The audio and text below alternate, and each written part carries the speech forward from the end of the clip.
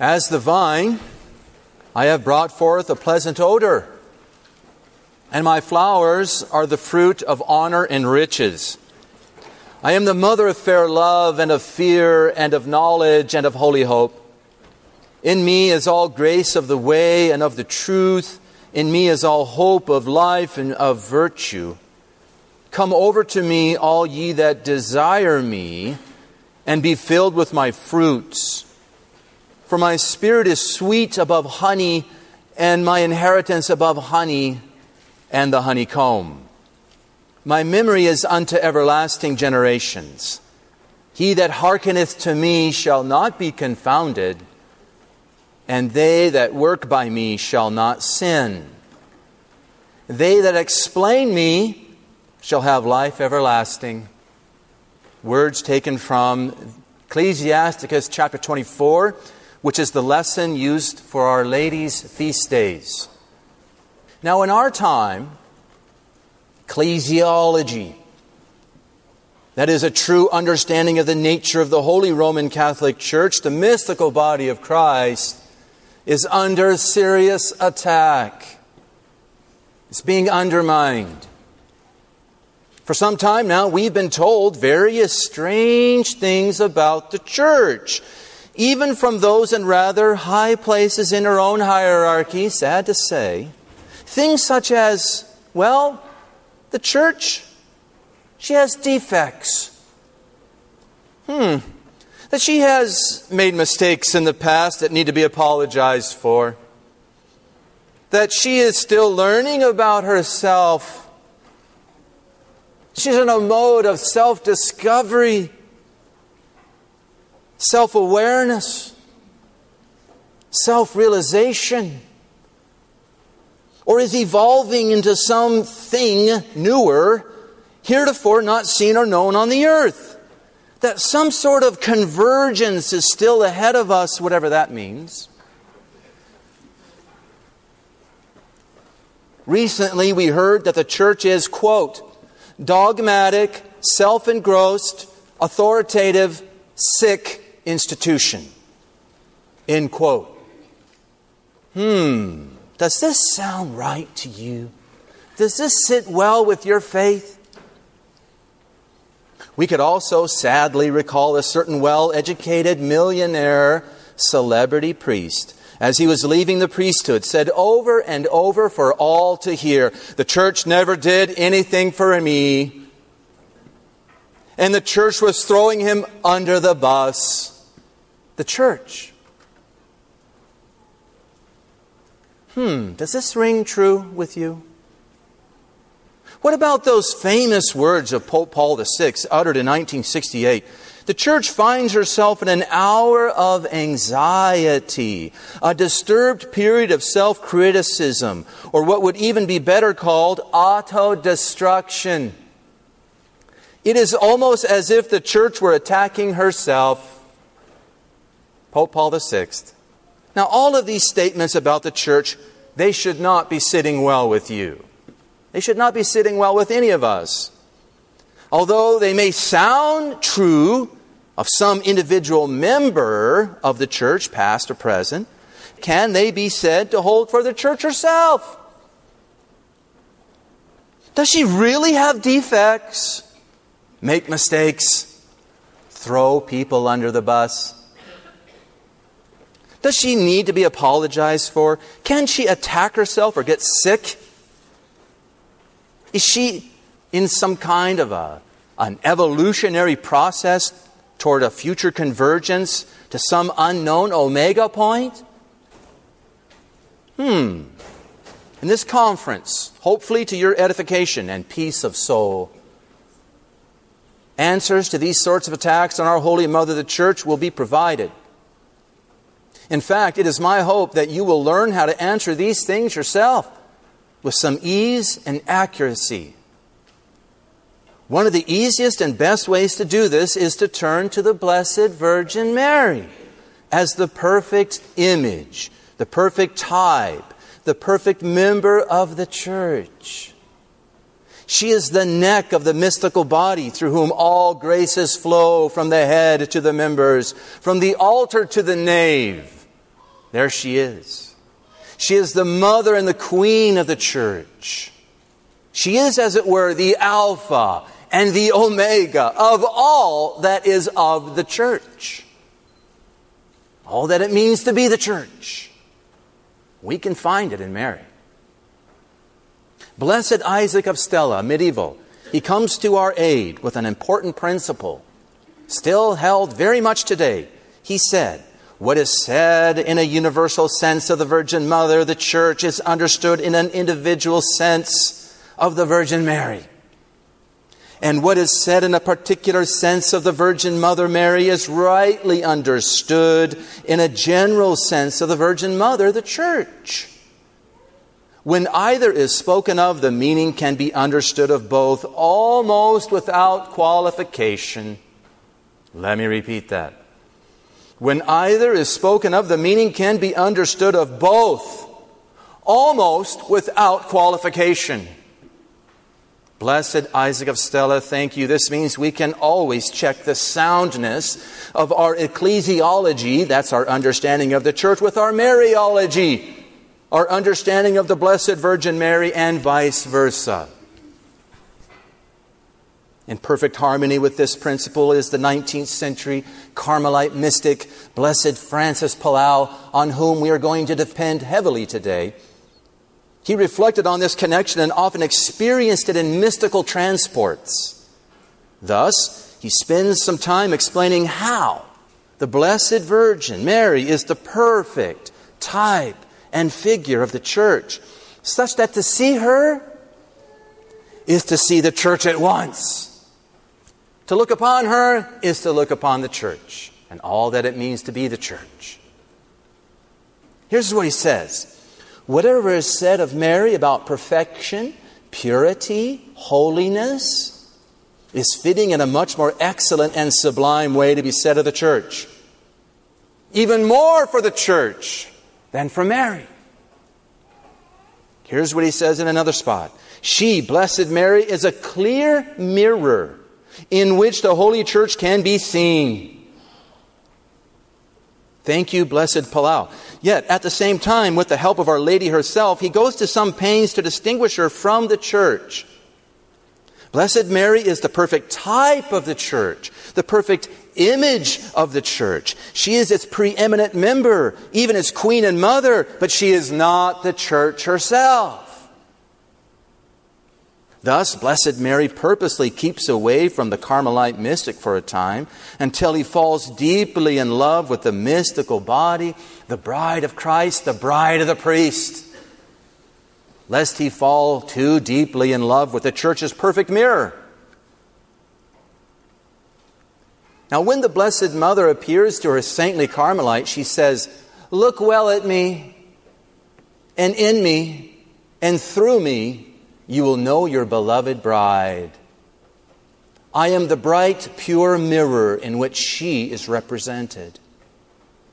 I am not the final end of man's love, but I am a figure of the church, pure virgin and fruitful mother." So, this means Blessed Mary, the spotless mirror of the mystical body, helps us deepen our understanding and love for the Holy Church. Looking into this untarnished mirror, we can discover many things about our Holy Mother, the Roman Catholic Church, and vice versa. Again, as Blessed Isaac of Stella said so well, when either is spoken of, the meaning can be understood of both, almost without qualification. Now, with this principle in place in our minds, let's look into this mirror of mirrors. Now we know from the fathers and the doctors, as well as the clear and unequivocal teaching of the magisterium, that Our Lady is both virgin and mother. That she was virgin before, during, and after the miraculous birth from her side of our Lord Jesus and Christ, King.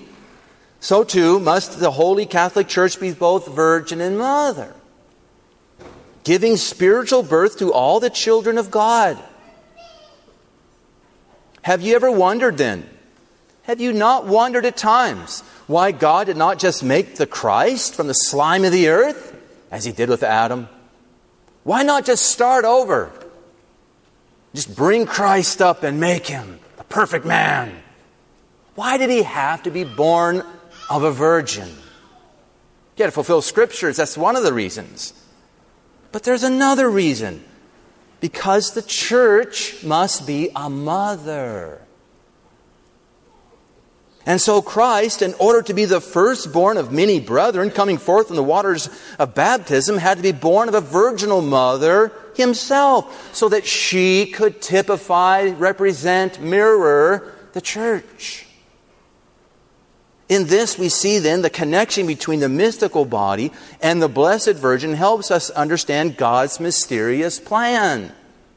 There's a reason why the new Adam, Jesus Christ, was not just made from the slime of the earth. Now let's get a little more serious. We know the Blessed and Ever Virgin Mary is immaculate in her conception. She had no stain of original sin or any personal sin whatsoever over her entire life. St. Thomas Aquinas said of her, "We should simply say that the Blessed Virgin committed no actual sin, either mortal or venial. And what the canticle says is fulfilled. You are wholly beautiful, my love, and without blemish." St. Augustine said, "When there is talk of sin, I absolutely do not want Mary involved." St. Augustine. Pope Pius IX of happy and holy memory provides a list, quite a listing, from the fathers and the doctors of how Blessed Mary is, quote, immaculate in every respect, entirely spotless, removed from every stain of sin, all pure, all stainless, end quote. Now, using our principle, using our connection between ecclesiology and Mariology, how much more can we say the same of the church?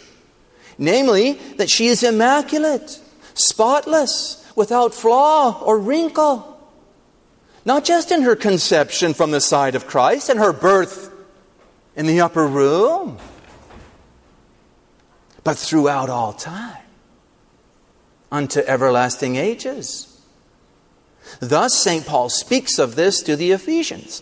Husbands, love your wives, as Christ also loved the church and delivered himself up for it, that he might sanctify it, cleansing it by the laver of water in the word of life, that he might present it to himself a glorious church, not having spot or wrinkle or any such thing, but that it should be holy and without blemish.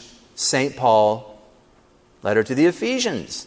Glorious church, not having spot or wrinkle, holy and without blemish.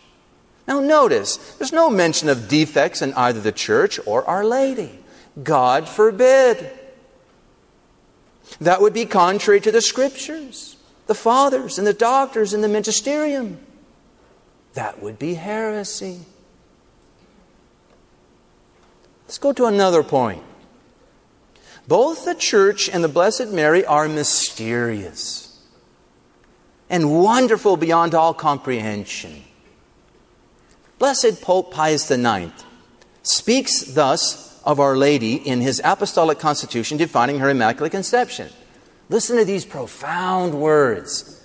Far above all the angels and all the saints, so wondrously did God endow her with the abundance of all heavenly gifts poured forth from the treasury of his divinity, that this mother, ever absolutely free of all stain of sin, all fair and perfect, would possess that fullness of holy innocence and sanctity, than which, under God, one cannot even imagine anything greater, and which outside of God no mind can succeed in comprehending fully. Only God can understand the Blessed Mother. Pope Pius IX. He's saying that she is a mystery. In another place, the same pontiff states, God alone accepted, Mary is more excellent than all. and by nature fair and beautiful, and more holy than the cherubim and the seraphim. To praise her, all the tongues of heaven and earth do not suffice. Blessed Pope Pius IX. How much more of this is true of the church? The Christians of the first century said the world was created for the sake of the church. The church is the goal of all things.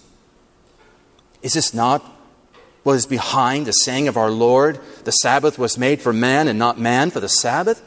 The universe is made for the church, not the church for the universe. We're made for the church, not she for us. We hear an echo of this in Blessed Francis Palau's writings, where he states, having conceived the plan, God uttered one word, and that word was the building of His church in the course of the centuries. All things are willed and permitted by God for the good of the church. The Holy Triumphant Church is the end to whose glory everything and the entire universe are created. She is the mistress of the universe. All creatures serve her. Apart from her, there is no possible happiness. St. John of the Cross says the cosmos, the universe, is a palace for the bride of Christ, the church. Wow! That's heavy duty. That's beautiful. Would we expect anything less of God for His church? For the mystical body of the Son of God. It's mystical. It's mysterious. We will never understand her. So wonderful is she. And this is why Blessed Francis Palau, when he saw her, she was always veiled in mystery. His mystical transports. What does this say about her being self-engrossed institution? Having defects. Yes, true, she's very visible and has an institutional side to her, an institutional structure, just as Our Lady has a body to be seen. But how much more there is to both of them than these mere physical appearances? And how wrong to reduce Our Lady to a mere simple human instrument of God, as the Protestants shamefully hold. Oh, God just found this woman and He just used her to bring forth His Son, and He just let her go off on her own. As if the Son of God didn't want more for His mom. That's blasphemy, folks, to think like that. But the same is true of the church. It cannot be reduced to a mere human structure or institution. It is the mystical body of Christ that is the wonder of wonders in this universe. Now, the Blessed Virgin is also unique, singular, and perfect. Listen to the Canticle of Canticles speak so eloquently of her. One is my dove. My perfect one is but one. She is the only one of her mother, the chosen of her that bore her. Canticles. Now, Pope Pius IX teaches us that there is only one Immaculate Conception, saying the Church made it clear indeed that the conception of Mary is to be venerated as something extraordinary, wonderful, eminently holy, and here's the important part, and different from the conception of all other human beings.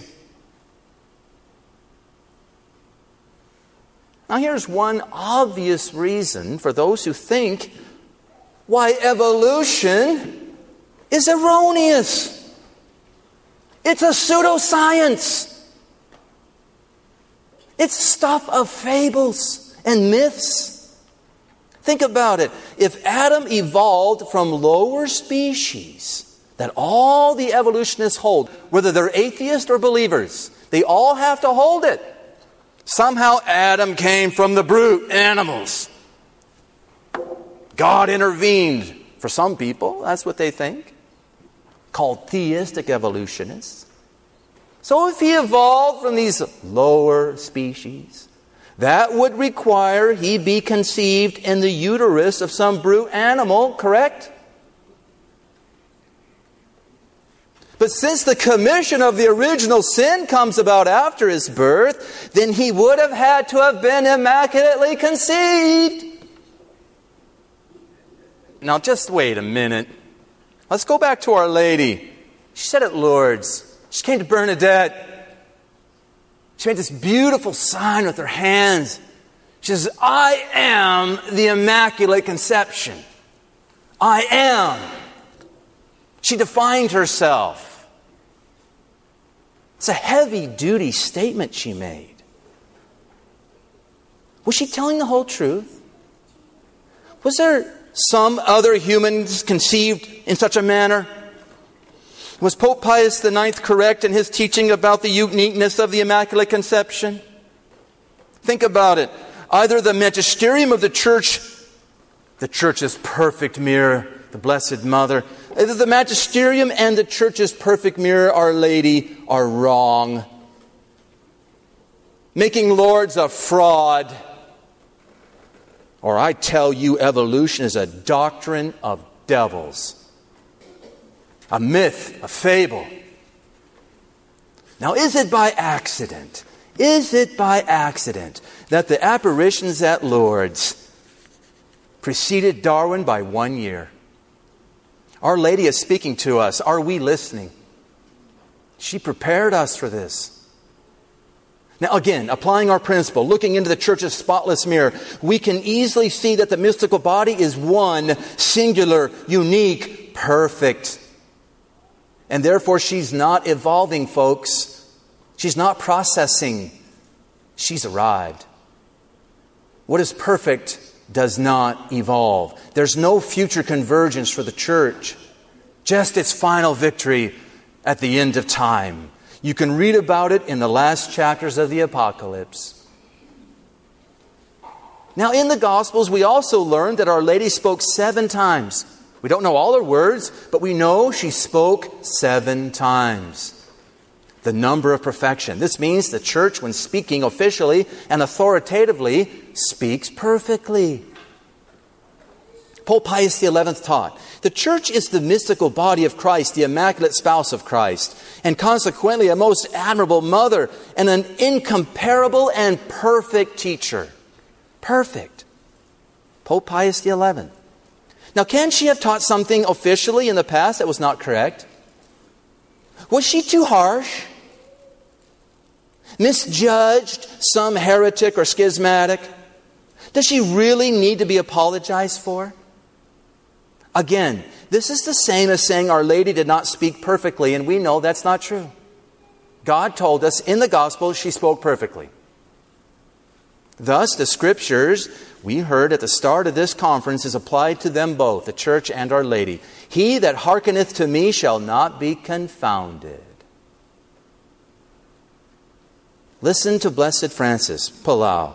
You are all beautiful. Your clear, serene face reveals an intelligence so keen that neither the shadows of the night nor the darkness can hide any secret or mystery from you. On a path of self-discovery, nothing can be hid from her. However deep it may be, he says, your thoughts are always great, magnificent, and sublime. Your heart contains pure love and resides in it as fire in its own element. There's nothing in all your parts and members which is not perfect. And all the divine perfections together make you infinitely beautiful and lovable. Thank you, Blessed Francis Palau. Very heartwarming. Now, over the course of her magnificent life, the sinless and most innocent Mother of God received 7 swords, right? 7 swords of sorrow through her immaculate heart and her soul. Although completely innocent and free of all blame and sin, she willingly embraced suffering. Likewise, the Church, although perfect, sinless, and blameless, innocent, and most holy, has to follow in the path of her head Right? Where the head is gone, the body must follow. And where's the head going? Calvary. So at times when Our Lady visits us, as she did at La Salette, Lourdes, Fatima, she looked very serious. She didn't smile very much. Sometimes not at all. She was even seen to weep. At times her statues are also found weeping, such as we have at Akita, Japan. How is this possible? For one who is in heaven, glorified, the greatest of all the saints.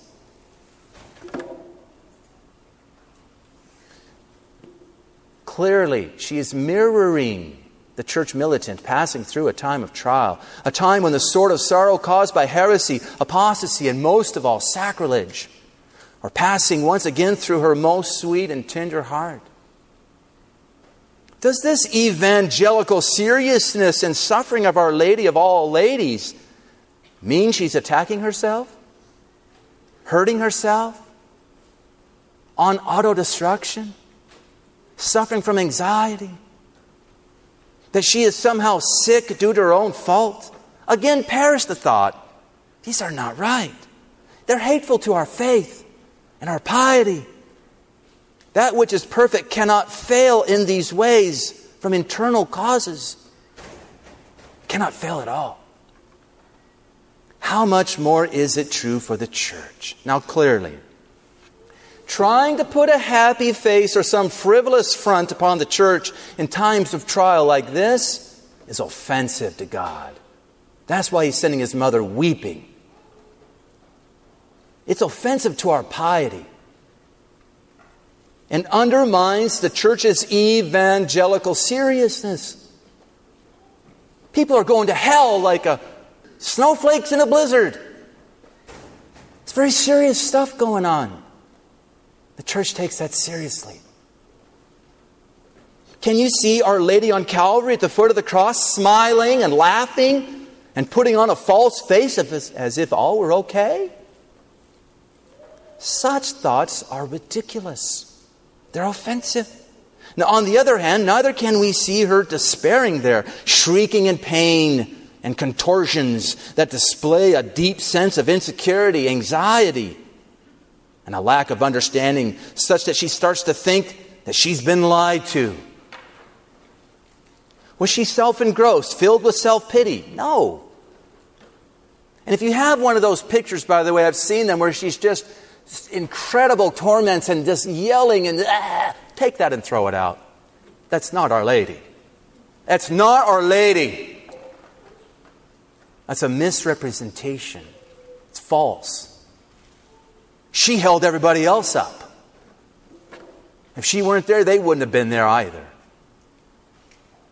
No, none of these fit. Rather, what we find is that determination of one who bears the cross in silence in union with her holy Lord and King for the glory of God and the salvation of souls. We find the co-redemptrix standing firm at her place. Thus, Benedict XV, Pope of happy memory, said, "She offered her Son so generously in sacrifice to satisfy the justice of God that it may be said with reason that she cooperated in the salvation of the human race along with Christ." St. Ambrose said, "His mother stood before the cross, and while men fled, she remained undaunted. She did not fear the torturers. His mother offered herself to his persecutors." St. Ambrose, Father of the Church. How much more the Church herself? Can this holiest of mothers, so interested in the salvation of souls, throw anyone under the bus? Can so courageous and unwavering a mother not know what she's about? Suffer from doubts, anxieties? What nonsense. Enough. In the fullness of time, on March 25th, God the Holy Ghost overshadowed Blessed Mary, and the Word was made man. The same Holy Ghost came down again upon the Blessed Virgin at Pentecost, and she gave birth, as it were, to the visible church. And the mystical body came forth from the upper room to go out and make disciples in all the world, baptizing them in the name of the Father and the Son and the Holy Ghost. Now, St. Augustine taught, One possesses the Holy Ghost to the extent he loves the church of Christ. Doctor of grace, Father of the church. One possesses the Holy Ghost to the extent he loves the church of Christ. Now, in another place he said, to receive the Spirit of Christ, that's the Holy Ghost. We must go to the body of Christ. Can we not say then, one possesses the Holy Ghost to the extent that he loves Blessed Mary and seeks her out? The Holy Ghost has shown that he is one to overshadow her. You come near her, you get overshadowed. Now think about it. A type and prefigurement of Our Lady found in the Old Testament is the Ark of the Covenant. When Moses was in need of strength and guidance, grace and courage, he would go and prostrate himself before the ark. And God would come down in a cloud and give him aid. In a similar way, we could say one possesses the Holy Ghost to the extent he draws nigh unto the Ark of the Covenant. What does this say about those who claim to have the Holy Ghost to operate outside and apart from the Holy Catholic Church, apart from Our Lady? St. Augustine, he said, one possesses the Holy Ghost to the extent he loves the Church of Christ. Now, whatever Spirit they're calling upon is not the same Holy Ghost we know that we have. If it's not the Holy Ghost, who is the very soul of the Church, the Spirit of Christ, then it must be a disembodied spirit. These poor, deceived souls are calling upon a disembodied spirit, meaning it's probably from hell. Because if this were the Holy Ghost, our Lord said He would fulfill the words, the Paraclete, the Holy Ghost, whom the Father will send in my name, He will teach you all things and bring all things to your mind whatsoever I have said to you. One of these things taught by the Christ is that His mystical body is built on St. Peter. And His body is inescapably hierarchical in nature, in arrangement. It cannot be denied. So on Pentecost, as the neck of the mystical body, that's Our Lady, Blessed Mother, she was overshadowed by the Holy Ghost, and she gave birth, as it were, to the hierarchy of the church without entering into it. She was subject to them, dependent upon them, clearly shown by the fact she went to Holy Mass offered by St. Peter or St. John and received Holy Communion from them. Even though the Holy Ghost that they received came through her. Thus the church ordains, gives birth to, as it were, priests and bishops in order to govern her, to take the place of Christ the head in the church on earth, to feed and guide and protect her members. Thus, Blessed Francis Palau at times saw the church as a most beautiful bride, kneeling down at the foot of the altar, begging for a blessing from the priest, calling him Father. Now, all of this militates strongly against a strange idea that there's going to be some future convergence of the Catholic Church with various rebellious, heretical, schismatical sects of Christianity that deny the primacy of the Roman Pontiff. This is the first error of Russia. They split away from the Church. They deny the Pope. We're not going to converge into some future unified, democratic, charismatic church, heretofore not seen before. No. We have it all now in the Holy Roman Catholic Church. She alone is the perfect society, defined to be so by the popes. She is the perfect society. What is perfect does not converge, evolve, change into something else. Again, St. Thomas comes to our aid, and he teaches us we are not to look forward to a state wherein man is to possess the grace of the Holy Ghost more perfectly than he has possessed it hitherto. Especially the apostles who received the first fruits of the Spirit, that is, they received Him sooner and more abundantly than others. There's not going to be some future age where we're going to have a load of the Holy Ghost come upon us. New church, a new Pentecost. Blessed Francis Palau. Mary is not only the most perfect type and figure possible of the church, but she is the most powerful mediatrix. In other words, she's the neck of the church, the connection between the head and the body, the head and the heart, the altar and the nave. All the power to conquer the world, the flesh, and the devil flows through her. She fulfills the words of the Canticle of Canticles, fair as the moon, bright as the sun, terrible as an army in array in battle. Wow! Since Blessed Mary is the mediatrix of all grace, how much more the church, without which there is no grace, no forgiveness of sins, no salvation, no victory. See, they go together.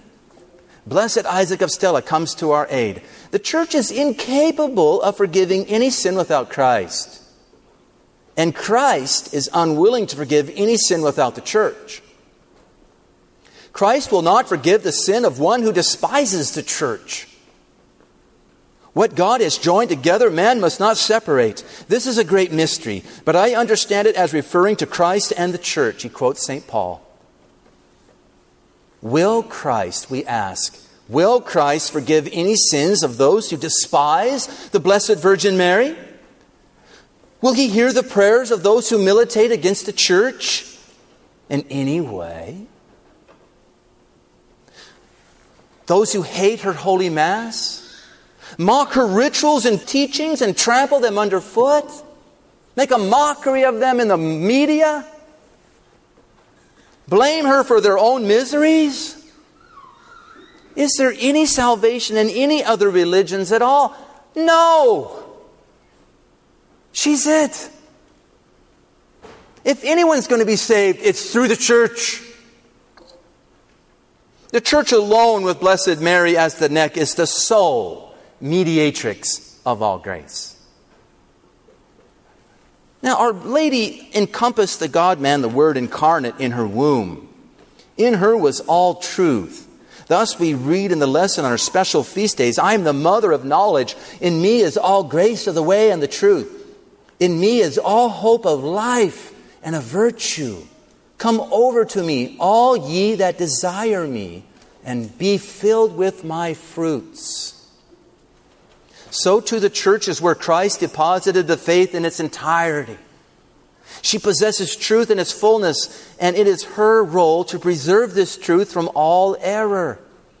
No wonder then it is Our Lady, the perfect type and mirror of the church, who keeps us from all error. She's called the hammer of heretics. She's so successful. All who fall away from Our Lady fall away from truth. All who fall away from the church leave off devotion to Mary. All who come to the church to remain develop a devotion to Blessed Mary. Thus the saying of St. Cyprian, no one can have God as Father who does not have the church as Mother.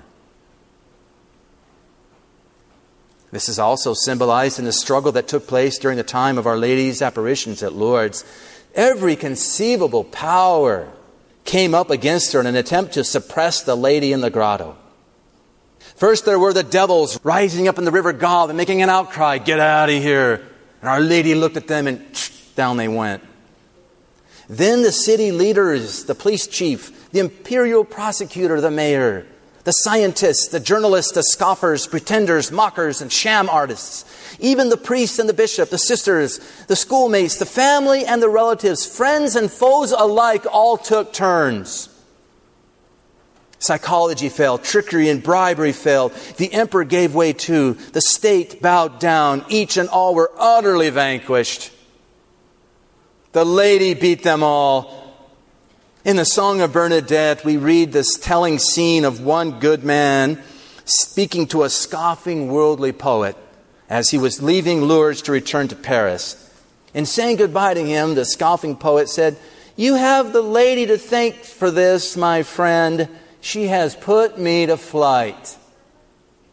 He responded, "Why the Lady? I can't see what harm she's done you." Harm? It seems to me the Lady is of most tyrannical disposition.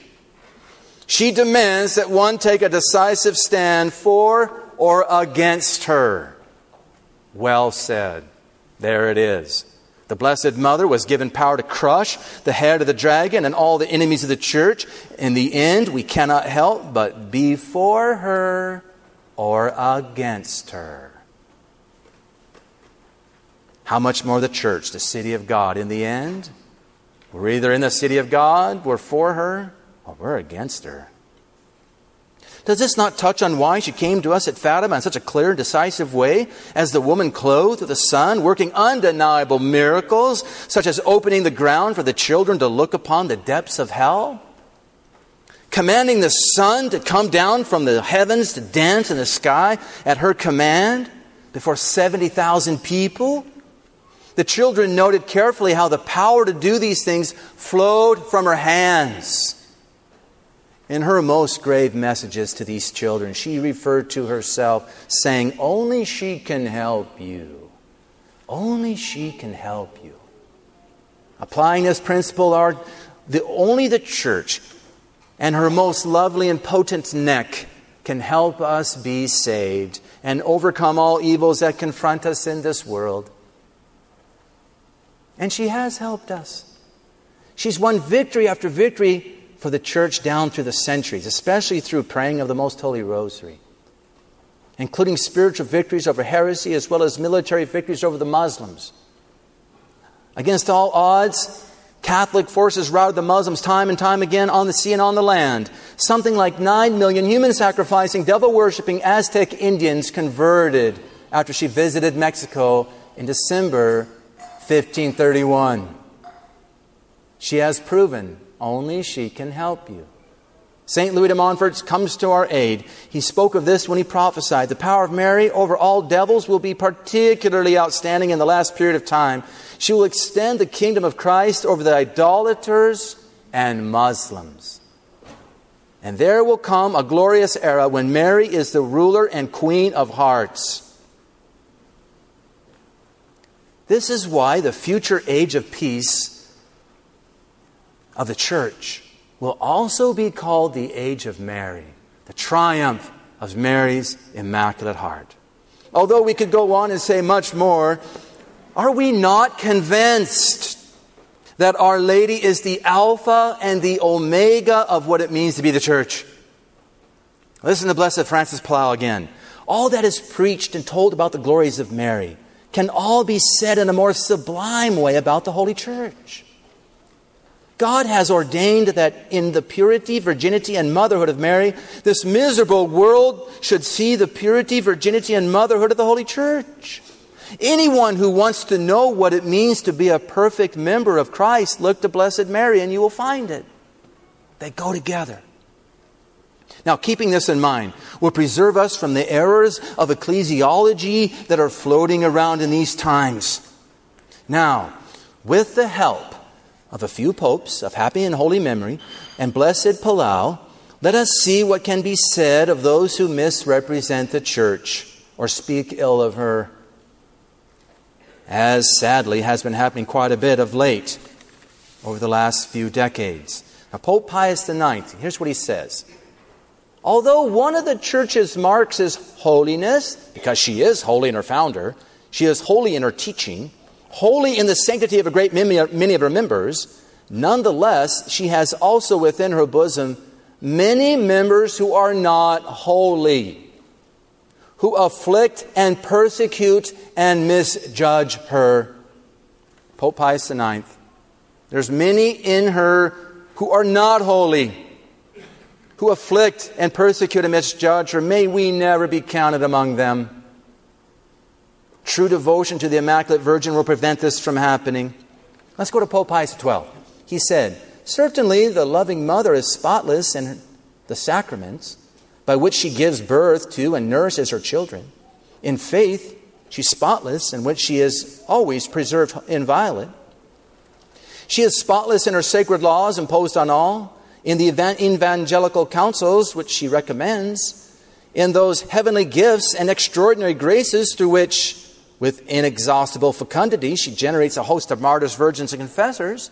But, here it is, it cannot be laid to her charge if some members fall, weak or wounded.